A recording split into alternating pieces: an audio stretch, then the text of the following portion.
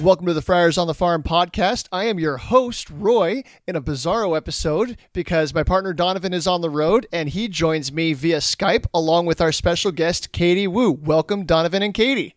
Guys, Hi. thanks for having me.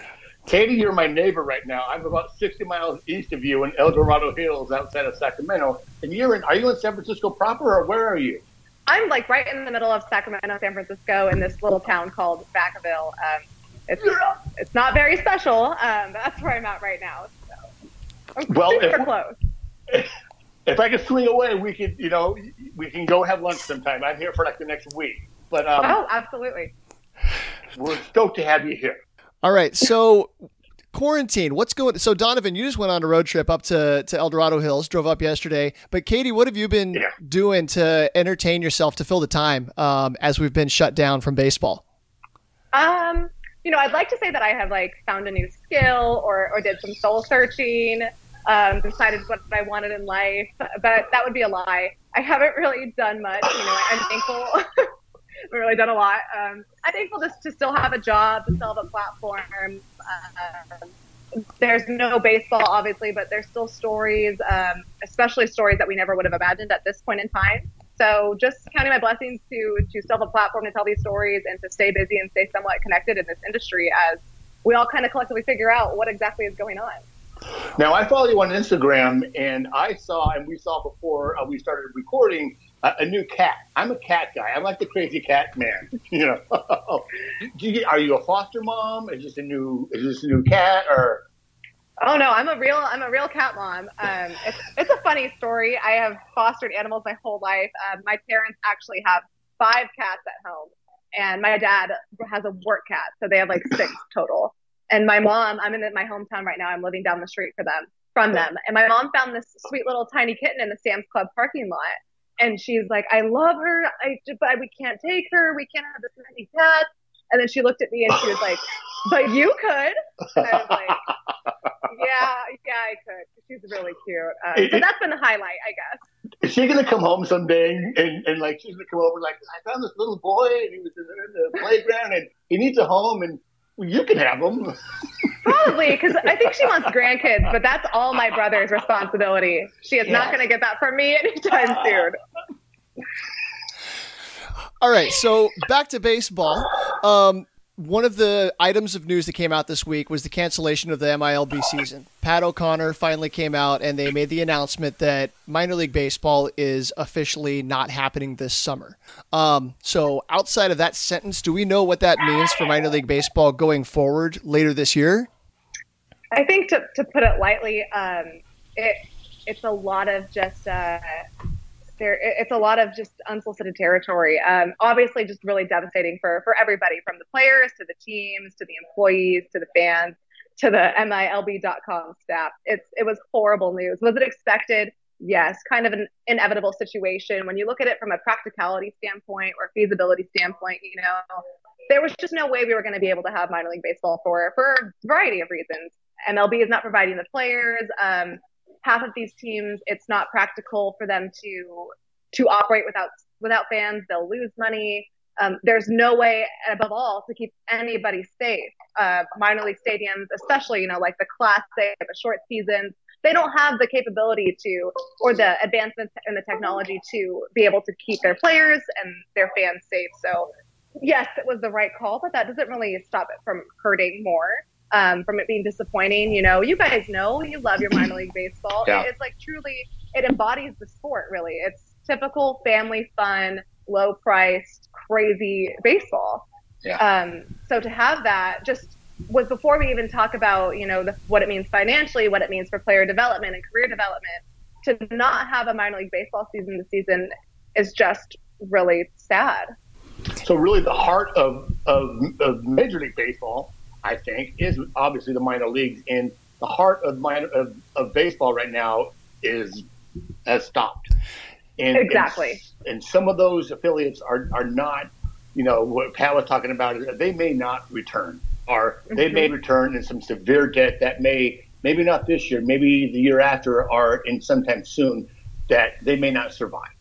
Yeah, I saw some interesting threads on Twitter where people were talking about so many developments in the sport of baseball and the business of baseball that came about through the minor leagues. So all of these promotions that we have and all of these special things, oftentimes these ideas came up in a minor league organization, and then they caught fire and they wound up becoming an idea at the major league level. Ben Hill had a really good thread about all the things that baseball means to him and all of the things that, minor league, like, tell me what minor league baseball means to you. I took my wife on our first date to a Lake Elsinore Storm game. So there are a lot of fond memories that we have there. But independent league baseball just started up this weekend. And so I'm curious a couple things about that. There's been some talk that Major League Baseball may release their players and allow them, the minor league players, to play in independent league unaffiliated ball. Have you heard any discussion about that, about how that would work, and if anybody's actually interested in doing it? I have. I've heard scattered discussions. Obviously, it kind of feels like a whole bunch of storylines kind of just broke in the last 3 days. But that Indie League one, it's unusual. Just in the fact that it's kind of unheard of. MLB doesn't usually release their players at all.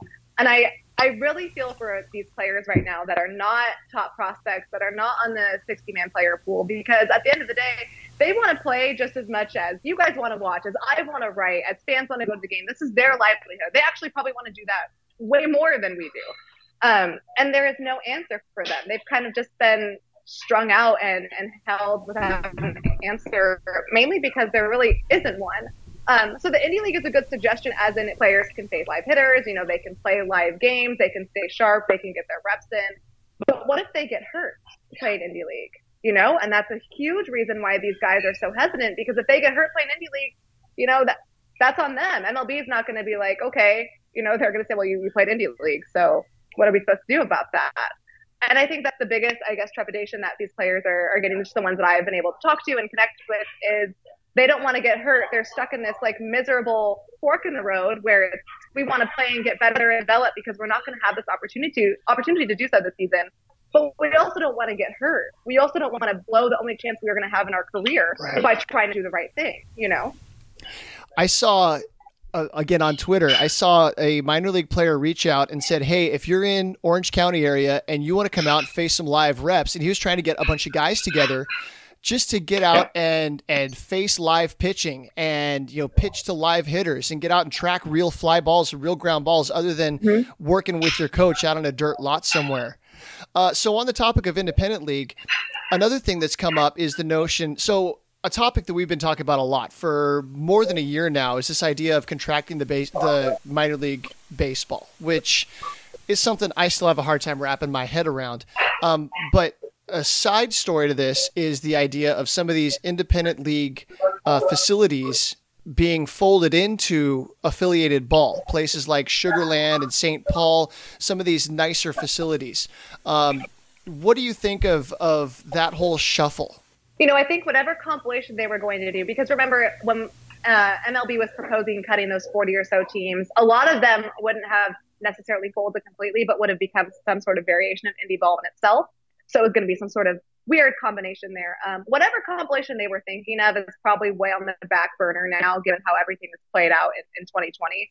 Unfortunately, the cancellation of this season means at least half, if not more, of these minor league teams are going to be suffering, and not just into 2021, but into 2022 and possibly 2023 as well. And it also gives kind of the leverage to MLB in cutting these 40 teams, those teams like the Pioneer League or the Northwest League, mainly the ones that the draft picks goes to in the short season ball, because if there's multiple reasons there. There's a shortened draft, and people are going to be hurting, teams are going to be hurting. So to MLB, it would make sense to do that. So instead of maybe integrating indie ball and kind of those short season teams, I think that's kind of just been pushed aside as they kind of figure out what are they going to do with minor league baseball as a whole. Because it's not just the short season teams that are going to be affected. It's going to be teams like your favorite AA team, possibly even your AAA team if they're out somewhere kind of random.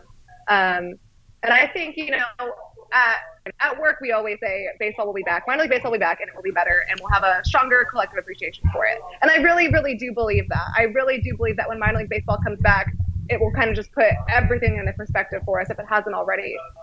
But it will be different. I think we'll see a lot less teams. I think some of these teams have played their last game, and I think A lot of teams will have been sold, new ownership perhaps. It will be different. And that's something that I think we need to prepare for. So definitely an interesting, to say the least, situation as we see this play out financially, not even just talking about player-wise or development-wise on what minor league baseball is going to do here.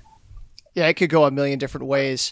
And what you touched on is important to note, that right now with the financial struggles that everybody's going through, there are a lot of organizations, a lot of teams, a lot of franchises out there that are going to struggle. I mean, they're struggling to pay their people. They're furloughing everybody. They're laying everybody off. And when baseball turns back on, a lot of these organizations might not be able to turn the lights on when the time comes. They're going to have to look for help. So there was a JJ Cooper had an article that touched on the possibility of Major League Baseball going in and buying partial or majority ownership in some of these organizations, which brings a whole different branch of things into it.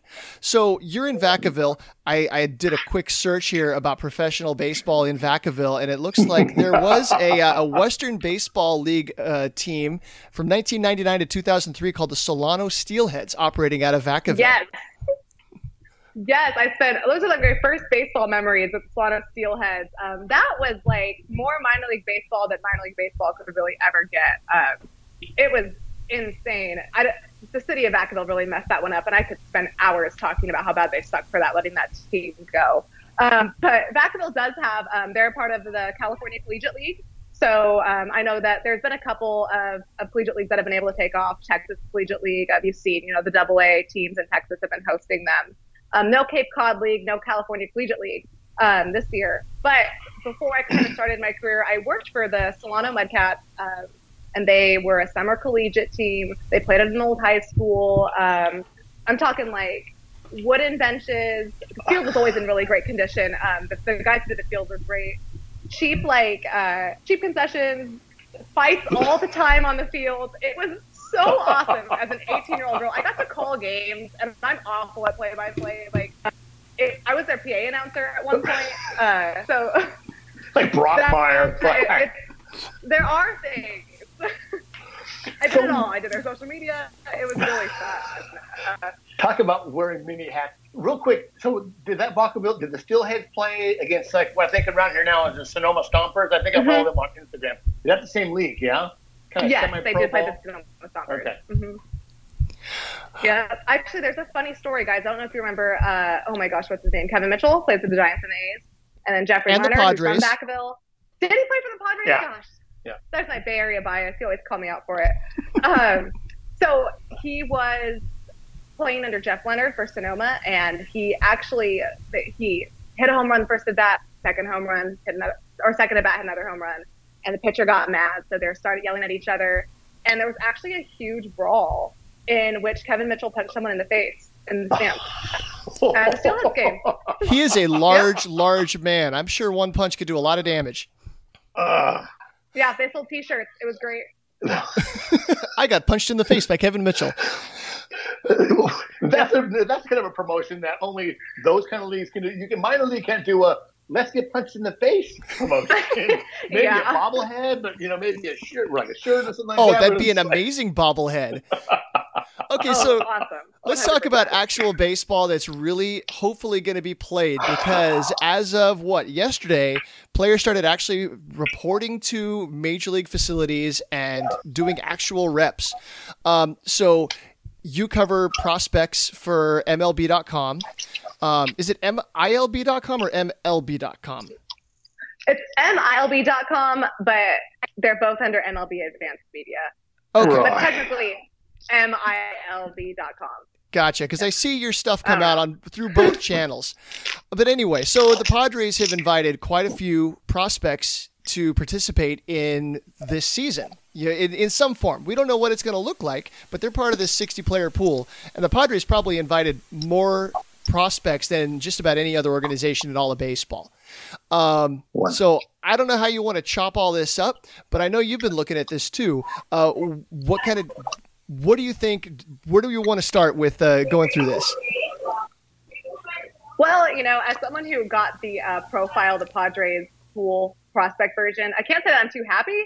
about the large pool that AJ Preller obviously elected to. Look, we know Preller has this long-standing affinity for prospects, so it really shouldn't have come as much as a surprise that he took 18 out of the top 30, and that's not including Robert Hassel, who's going to be in their top 30, if not top 15. That's not including Cole Wilcox. So you could genuinely say he took 20 of the top 30, and then he took the first 13. Only the Mariners have more in their, like, when it comes to their top section. I think they have 14. But again, not a surprise. We know that AJ Preller loves his farm hands. So, and with a farm system as deep as the Padres, it makes sense that you want these guys to get as much development as possible.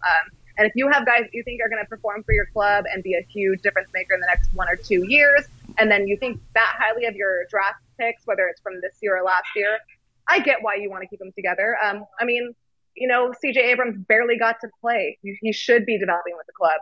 Right. Ryan Weathers needs some development, so he should be with the club.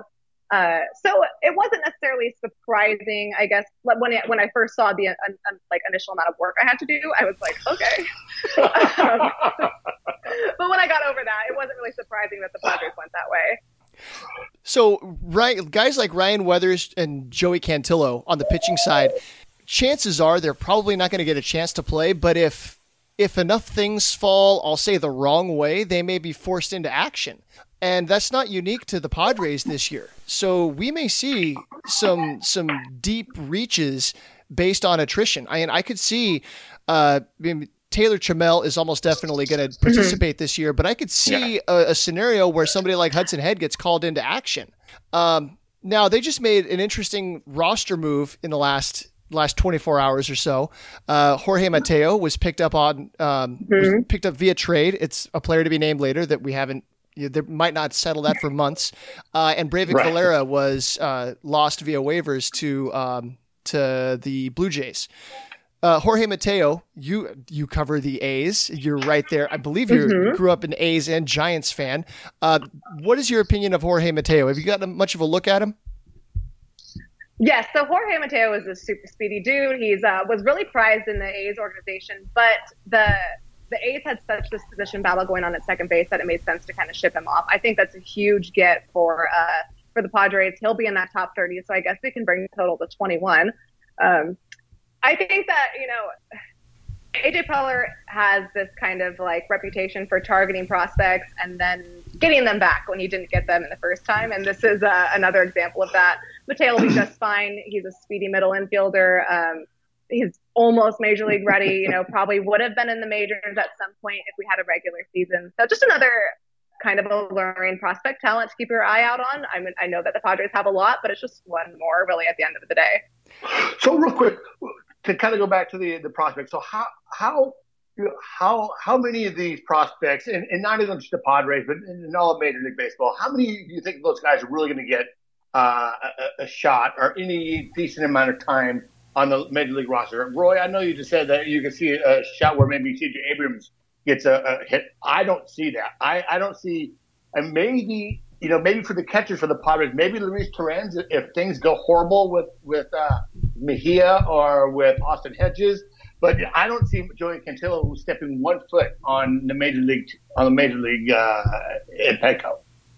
I'm kind of with you there, Donovan. I just feel like it will depend on so many things. The first thing being if there actually is an MLB season this year. So let's say, fingers crossed that there is, and they figure out a way to do it safely and keep everyone's health in check. I think you're going to see it's really going to depend on the trajectory of the team. So the A's, we'll use them as an example. They have their top 3 prospects are all major league ready, and Jesus Luzardo, AJ Puck, Sean Murphy.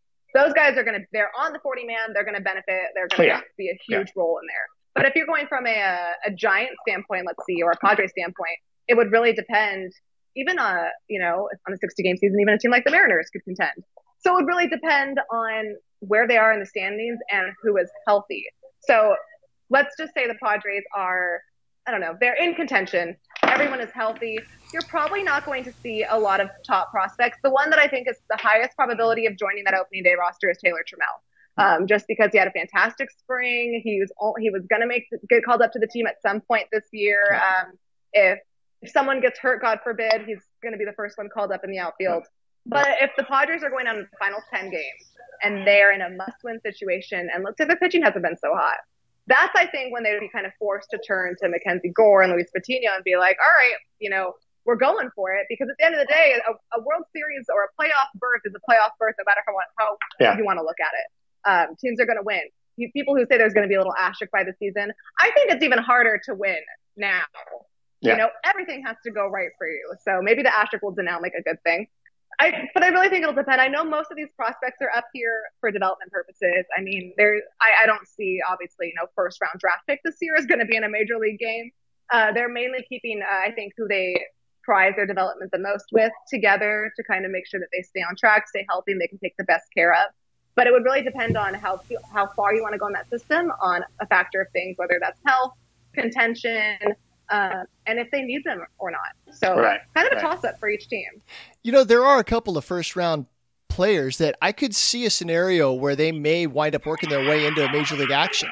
Max Meyer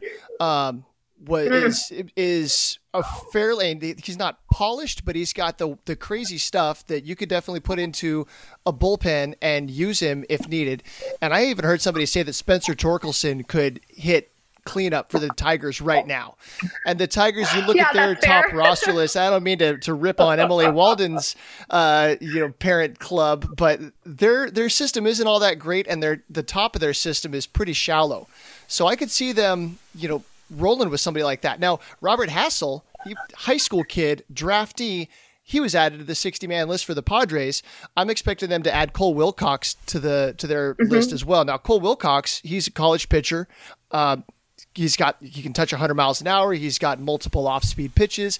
Apparently, sounds like there's a bunch of work that he needs to do to be polished major league ready, but he's not that far off. So Mackenzie Gore, there were people talking about he might be on the opening day roster in this kind of a situation, especially if we see a couple of things happen during this ramp up. All these guys have to get healthy and strong and ready in 3 weeks to play. So I anticipate there's going to be a fair amount of I don't want to predict it, but there's going to be injuries. People are going to get hurt because they haven't been going 100%. So one unusual thing that we're going to see this season is in extra innings. They're going to put a runner at second base to start each inning. And so have you attended many minor league games where that rule was put in place? I have.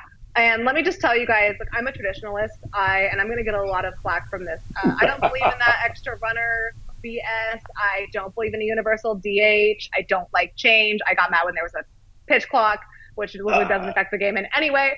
But I will say this, putting a runner on second base, and I'm telling you this from someone who has covered dozens and dozens of PCL games, that does not mean the game is going to end. Right. It does not mean the game ends. I get why they would implement it this season. You don't want people to get hurt. You need to save, people need to be durable. This is a weird season. We don't want people getting injured for playing a 17-inning game. I get that. But we have to remember that putting a runner on second doesn't mean that the game's going to end in the 10th or the 11th or the 12th. I've covered a game that's gone into like the 15th or 16th with that extra runner on. I think it'll be interesting. I'm all about embracing the weird this season. I actually got this from Ben and Woods. You know how they say embrace the suck? Well, I totally stole that, and I'm saying embrace the weird. Because it is so weird. Like, what even is 2020? What's going on? So I will throw my traditionalist beliefs aside, and I will embrace it. I mean, I did it for the minors before. It's interesting. Strategy changes completely. So that's something that, I at least could recognize and find a positive for. But, putting the runner on second, again, does not mean that game is going to end. It can still go forever on, which it has before. It's just something different, I guess, Well, I really like AJ Cassavell has a great idea of, extra innings, you started at the top of the lineup. All your stars. I thought that was going to be his home run derby idea. Because that one is just so much. That's way out of the grade. But he has a good point there where really this year, embrace the weird. They have the data on the runner on second in the minor leagues. They know it doesn't work. It doesn't. Because I watched several games, and the first guy will bunt, and he'll pop up, and then the second guy will ground out. Or they'll walk the first guy and set up a double play situation. Right. Start every inning at the top of the lineup. You want your stars to shine. You want those guys in clutch situations. Let's watch them perform. All those guys are getting paid the most money, so let's make your money. Start earning your cash and doing it that way. But that's just in the season of season of the weird. Nah, season of the weird for sure. It's fun and it makes for good TV to do this kind of stuff. I'd rather just see the game end in a tie. Let them play, say, 3 extra innings, and if it's still tied after 12, so be it. We'll all go home. And back in the day, before they had lights, they used to call games on account of darkness. So you go back, and there are plenty of ties. I saw there was a game that went more than 20 innings, and the starting pitchers went the entire distance, and it ended in a tie. Can you imagine how disheartening that would be? That would make me sad to write. Personally, I wouldn't want to talk to either of those guys because that must be so frustrating. So the Padres have, I think, 7 guys. They have 52-man roster. The flexibility there. So why not put all 60 there? Are there deals being done? Are they going to add more prospects? Do you think? And are the Padres the only team that are doing that? There's actually a bunch of teams that haven't filled their 60-man roster, and I think everyone's just kind of like seeing how this is all going to play out. I know, we obviously don't need to be reminded that this has never happened before, and this is a very strange time in our lives, and that includes sports. I think for the Padres' sake, AJ Preller is always doing something that is just like typical AJ Preller things. So maybe there's a deal. Maybe they're just kind of figuring out on who, if they would rather have a more kind of expendable minor league journeyman, as in Seth Frankoff, or bringing another prospect in. I noticed that Hudson Potts wasn't on that list. So maybe they just still haven't made those decisions yet. Right. And there's still time. So we'll see. I know that there's plenty of teams, the Giants, the Orioles still have maybe 10 spots left. I don't even think that there's been one with maybe the Dodgers have their complete 60-person team out. It's not rare, though. People are still trying to figure things out as best as they can. I really don't envy those team personnel or player development guys right now. Right. Well, and you would think that, a couple weeks into the season, everyone's staying healthy. They're kind of getting through games without having to do too much, too much craziness. Where, all right, so I think we're going to be good. Let's add some more minor league guys. Or, hey, it's not going that well. We're kind of running through players a lot. Let's make some deals, or let's add a little more depth, a little more major league ready players. So it does give that flexibility. I just found it kind of weird. Well, there's still everything is weird, guys. There's still a lot of guys out there that were unsigned for spring training. Veterans that were looking for work, and those guys are still ready. They're still healthy, ready to go. I even heard an idea that they want to put together a team of 30 guys and isolate them in Tennessee. I believe it was where the Smokies play, and have them train throughout the whole season as an additional pool, like a free agent pool for the major league teams to be able to draw from. Katie, have you heard about that? I didn't hear that. I did, and it wasn't in Nashville, and it was just kind of like a free agent league where guys that weren't sure what they want to do or haven't been picked up by a team or, elected to not play, whatever the variation of reasons there are, just go out and play against each other just to stay healthy. Can you imagine that somewhere you're just walking up and you see Yasiel Puig in this free agency league? That'd be so awesome. Obviously the circumstances are not awesome, but. And I've been to that Smoky Stadium, and I've been to Nashville too. Those are really isolated places in the country. Although cases are kicking up a little bit in Tennessee. That's interesting. Yeah, wear your mask, guys. Right, wear a mask, please. Every time we have been really good about wearing a mask, and it's funny. At home, we're spending all day at home, only going out to get groceries. And this time we've gone out to dinner 3 times. The last time it was just weird. Mm-hmm. I mean, everyone was safe, everyone had masks, but I felt like it just didn't feel right. I didn't feel safe. I just got done with surgery. But I come here, and then my sister-in-law's son's boss got sent home from work today because he was exposed to someone that may have been exposed to COVID. So it's like COVID 3 times removed. So I just came into a potentially COVID situation. Degrees of separation with COVID. Don't believe in masks. So. Oh my God. Yeah, parts of this country we just drove through, no one was wearing masks, and I was like, oh my God, just keep going. Just keep going. Exactly. Just get out of here. So Okay, you're safe with work. Everyone in MILB has been safe. Yeah, pretty much. I mean, our Kyler Mons, your Benjamin Hill guys. For now, that changes all the time. I will say this: the MILB.com staff, and this is not a shameless plug, I really do believe this, is that whole group is some of the most nicest, kindest, talented, just awesome human beings. And the way that the editorial staff has handled this period of uncertainty since spring training shut down, it's unmatched. I'm thankful to work for some really, really good people that, understand they don't have any answers, but keep us in the loop regardless, to be able to keep us for so long, even when we kind of knew in May that there wasn't going to be a season. And we have still been able to, and I'm taking myself out of this, is not like a push on me. The site has been able to produce some truly fun and creative stories where there hasn't been any baseball. And that's just a testament to how hard they work. Yeah. So no matter what happens, because anything can happen at this point, I'm just really thankful to work there and to have the opportunity to get to know these people, and to still be able to tell stories and try and bring a little bit of positivity as much as they can. Well, Donovan, absolutely. I think what you were alluding to there, I think, was that we haven't heard stories of people, writers in the industry that have contracted this disease. But so John Sickles has been one of my favorite prospect writers for a long time. He ran minor league ball for a long time, and now he's on the fantasy side at The Athletic. And he's been fighting some kind of an illness for a while. I believe he tested negative, but it's the way that he describes it. It sounds like he thinks he has it or had it at one point. Mm-hmm. But recently the story came out that Cubs pitching coach Tommy Hottovy he was diagnosed positive, and he was hospitalized and everything. He went through the ringer. So my hope is, you don't want anybody to get sick, but when somebody close to you, somebody in your circle, in your bubble does, then you start to take it a little more seriously. So hopefully a scare like that is a message out to the guys that are rolling in right now that, hey, you guys need to be careful. No going out hitting the club, no hanging out with people that have been out doing God knows what. Right. We need to take this seriously to keep everybody healthy here.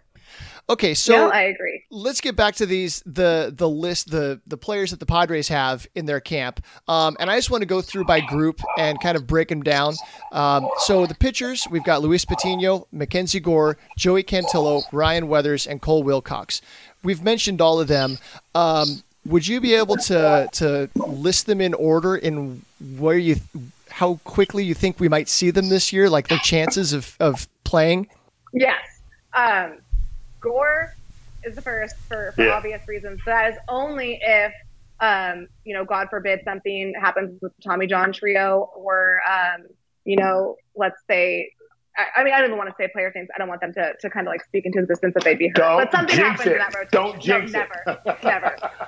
So let's say something happens in the rotation or, like we talked about it before, they're like in contention playing for a playoff spot. That's when you see Gore. And maybe Patino, and you'd probably see Patino in a bullpen role. Then a very, very, very, very far drop of probability, you get to, I think, Ryan Weathers and Joey Cantillo, and I don't even think they put Cole Wilcox in there. They're like 0.00001% they get in there. But Gore and Patino, pretty high chance, just depending on where the Padres are standing at that point of the season. So Mackenzie Gore, it wouldn't surprise me to hear 2 weeks from now that they're looking around and they're thinking that he might be one of the best 5 or 10 pitchers that they have in camp. And they could be looking at it if we really want to contend this year and we need to go guns out because, like you said, they're only playing a third of a season. So every game means 3 times as much. You want your best guys out there.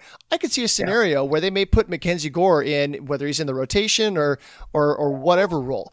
Catchers. We've got 3 catchers, Luis Campusano, Luis Torrens, and Webster Rivas. Oh, Donovan has a point. Real quick before you answer that, Katie. 7 days, and they still have to keep any minor leaguers off the roster for 7 days so they get a full year of service time. So no one's making the roster. No one's making the roster out of opening day unless someone gets hurt or, COVID we won't even know if they get COVID. So if they test positive, they're like, okay, Jose, such and so is off, he's off the roster. well, we're gonna know that he must have tested positive. Right. Just can't Exactly. Just kind of like the steroid list. Like, we're gonna test all you guys. We're not gonna tell anyone that you failed the test. So it is. There's 7 days that 7 days where they have to be off the roster and they get a full year. So I see the same thing there, Roy. Well, last year we thought we weren't going to see Fernando Tatis Jr. and Chris Paddock until the end of April, and there they were on the opening day. They were starting on opening day. So catchers: Luis Campusano, Luis Torrens, Webster Rivas. They're the depth behind Hedges and Mejia right now. Torrens is already on the 40-man roster, so he'd obviously be the next man up. But between Webster Rivas and Luis Campusano, they're two very different guys. I think the Padres would elect to go with Webster Rivas just because Campusano had such a breakout year. Like, don't get me wrong, that was a standout year in Lake Elsinore, where he really just kind of broke the mold and kind of transformed into the hitter that I think the Padres always believed he could be. But he still has some things to work on. He has such a powerful arm, but he only threw out, I think, maybe 23% of base runners last year. There's still a bunch of developing that he needs to do. He's only 21. So again, I don't know that the Padres value their prospects just as much, if not more, than almost any other team in baseball. With someone like Campusano, who could likely be the catcher of the future and is probably gunning to replace Hedges and Mejia sooner rather than later, they probably don't want to rush him into anything just because they prize his development so highly. So I wouldn't expect to see him really anywhere near there. Torrens would probably be the best bet. Okay. So the next group I have here is the infielders. We've got C.J. Abrams, Gabriel Arias, Tucupita Marcano, and Owen Miller. Okay. Gabe Arias is he's my sleeper. Yeah! Oh! He's my sleeper. The Padres really like him. If his surprise non-roster invite was any testament to that, I don't think they'll get to that point. They have, obviously, the Padres have a very strong infield. But let's just say things get weird, which even weirder than they already are. Gabe Arias would be the first one, I think, out of that group. He's just raw talent. I would go from that. And he's so friendly to the podcast. He's such a great guy. I would pick Owen Miller. I mean, obviously Gabriel Arias is close to our heart, but Owen Miller, I think, and the Mateo trade really did surprise me because Miller isn't that far off. He had a pretty good year in Double-A, was certainly going to start in Triple-A. And if we're going to go weird, why not give him a shot? Why not let him get some innings? And that still could be a possibility with Owen Miller. I already forgot about Mateo. He would be the one that I put in there. Well, he's my answer, but it would be the first one. Right, we didn't put him on that list. He's on the 40-man roster. He's out of options, and so he's either making the active roster or he's gone. Right, or he's gone. I agree. Some sort of toss-up. I think it would go Mateo and then anywhere between Miller and Arias. But I don't know. I'm big on him. I like him. I see Miller. I see his future role being some kind of a backup infielder, rotating second, third, shortstop. He can play all three positions. He can play some first base, and the guy can flat out hit. Where Arias, his strong tool is the defense at shortstop, and he's got the power, and he's got such crazy athleticism. He's definitely more raw. Where Owen Miller, he looks pretty polished already. It's just a matter of refining the last couple of rough edges and finding an opportunity for the guy. Have you ever seen Tucupita Marcano play? Just on the very sometimes not so great quality of MILB TV. I've not seen him play in person. No. You talk about baseball instincts and aggressiveness, and that's what stands out to me when I've watched him play is that he's always eager to take the extra base. When a play's going on defense, he's thinking ahead. He's always a step ahead, and he knows. You watch how Fernando Tatis Jr. reads an infielder when he catches a ball, which way he starts to turn. He knows where the infielder is going to throw, and I feel like Marcano has those kinds of instincts, that kind of intuition. He's a light hitter. He's going to hit for average. He's going to get on base, but right now he's a slap hitter. But I love seeing him included with this group. And then finally, the outfielders. We've got Taylor Trammell, Hudson Head, and Robert Hassel. They're three very, very different guys, but three guys with a lot of talent. Three different guys at three very different levels of their career, obviously. I mean, we talked about Taylor Trammell. He's going to run away with that one. I know you guys love Hudson Head. I actually haven't gotten a chance to kind of dive into him too much, but from just talking to the members of player development, they're big on him too. I think the outfield for the Padres is in good hands for the upcoming future. Yeah. Obviously, it's really early to kind of project what Robert Hassel will turn into. He's, 17, 18? Look, Yes. not a lot of people make me feel old when I see them, but I saw his picture and I was like, oh my God. So, I mean, Taylor Trammell, stand-up guy, stand-up athlete. He'll get in there. I really think that he, service time aside, would be on that opening day roster. And I really feel that Trammell has the makeup and just he's gonna fit right in. There may be slight performances, different performances, because that's what happens when minor league guys come up. But I think he has the makeup and an ability to just kind of work through that and then just start and rock it from there. So let's. My question is: so we get through the major league season. What happens next after the season? What do you think instruction is going to look like? Is fall league going to be? Are we going to have our? Is every team are they going to expand the fall league? Or is every team going to have more players? Or how's that going to work? What do you guys think? I mean, I don't know about you, Roy, but unfortunately for the fall league, it's in Arizona, which is not a good place to be right now. Talking about COVID, of course. I think the ideal situation is a more developed Instruct League, an expanded fall league, but obviously environment and where this disease is at the time is going to play a huge factor in that. So I don't even think that prospects can even tell themselves that there's going to be an AFL that they can go to, or there's going to be an Instruct League. There's going to be a whole bunch of guys competing for these really rare chances to play Dominican Winter Ball. I think that's the best chance they can do. I think what minor league baseball players can collectively hope to do is hope that Arizona gets its life together and there can be a safe way to have an AFL or expanded version of that. I don't know. What do you think, Roy? What you brought up about the Dominican League is interesting because you've got all the Caribbean leagues, the Dominican, Mexican, in Venezuela, Panama. What I'd like to see is some sort of a winter league spread out among all the southern states. So you've got college and you've got minor league facilities in Southern California, in Texas, even areas of like Mississippi, Alabama, Tennessee, where it's still warm enough to play in the wintertime. So I would love to see them put together something just to keep, because I feel for the guys that their development is being stunted in a way this year, that they can go out and throw bullpens and they can go hit in a hitting machine, but there's no replacement for real life situations.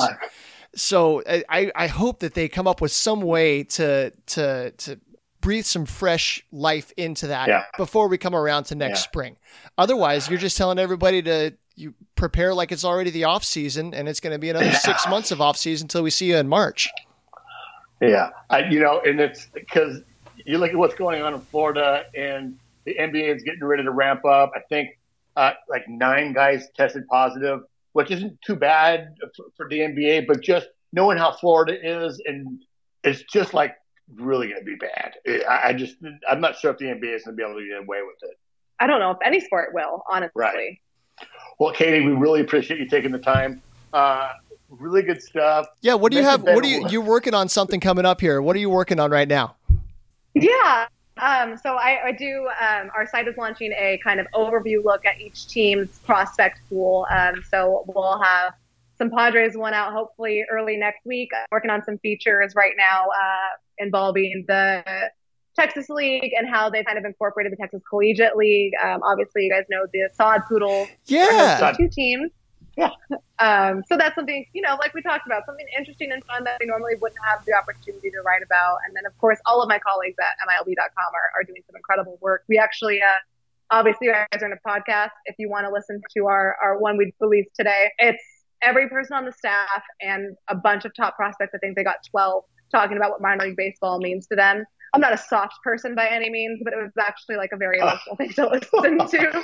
So that's Tyler Mon and Tyler and Sam, right? That's the Show Before the Show podcast. Yeah, that's on I'll listen to it probably the next few days. Get some Kleenex. It's a good one. Oh my goodness. It's funny. I wanted to mention that, the writers in MILB, I ran into Sam in the winter meetings, and I was like, the guy's like 20 years younger than I'm 50. He's like maybe 30. I think he just turned 30. Tyler, I think, is a little bit older. And I was like, I'm like, Sam Dykstra. Hey, Sam, Donovan Jones, Friars on the Farm. He's like, hey, dude, how you doing? I'm like, hey, I love your podcast. No, he's I was like, great. you know, like, you have to come on my podcast. Like, yeah, dude. Yeah, just let me know. All right, make your digits, you know. And I just love those guys. I just heard Tyler Mon on God, I can't remember the podcast. It's a former major league pitcher, Australian guy, where it's really good. First pitch or something like that. I can't remember. Mm-hmm. They're both so talented. Oh, absolutely. So we really appreciate you coming on. Stay safe in Vacaville. Long distance hug your way or high five or whatever. Long distance hug to both of you guys. Thank you for having me on. I love your passion and your knowledge for the game. It's a great conversation every single time. So thanks for having me. Awesome. Thank you so much.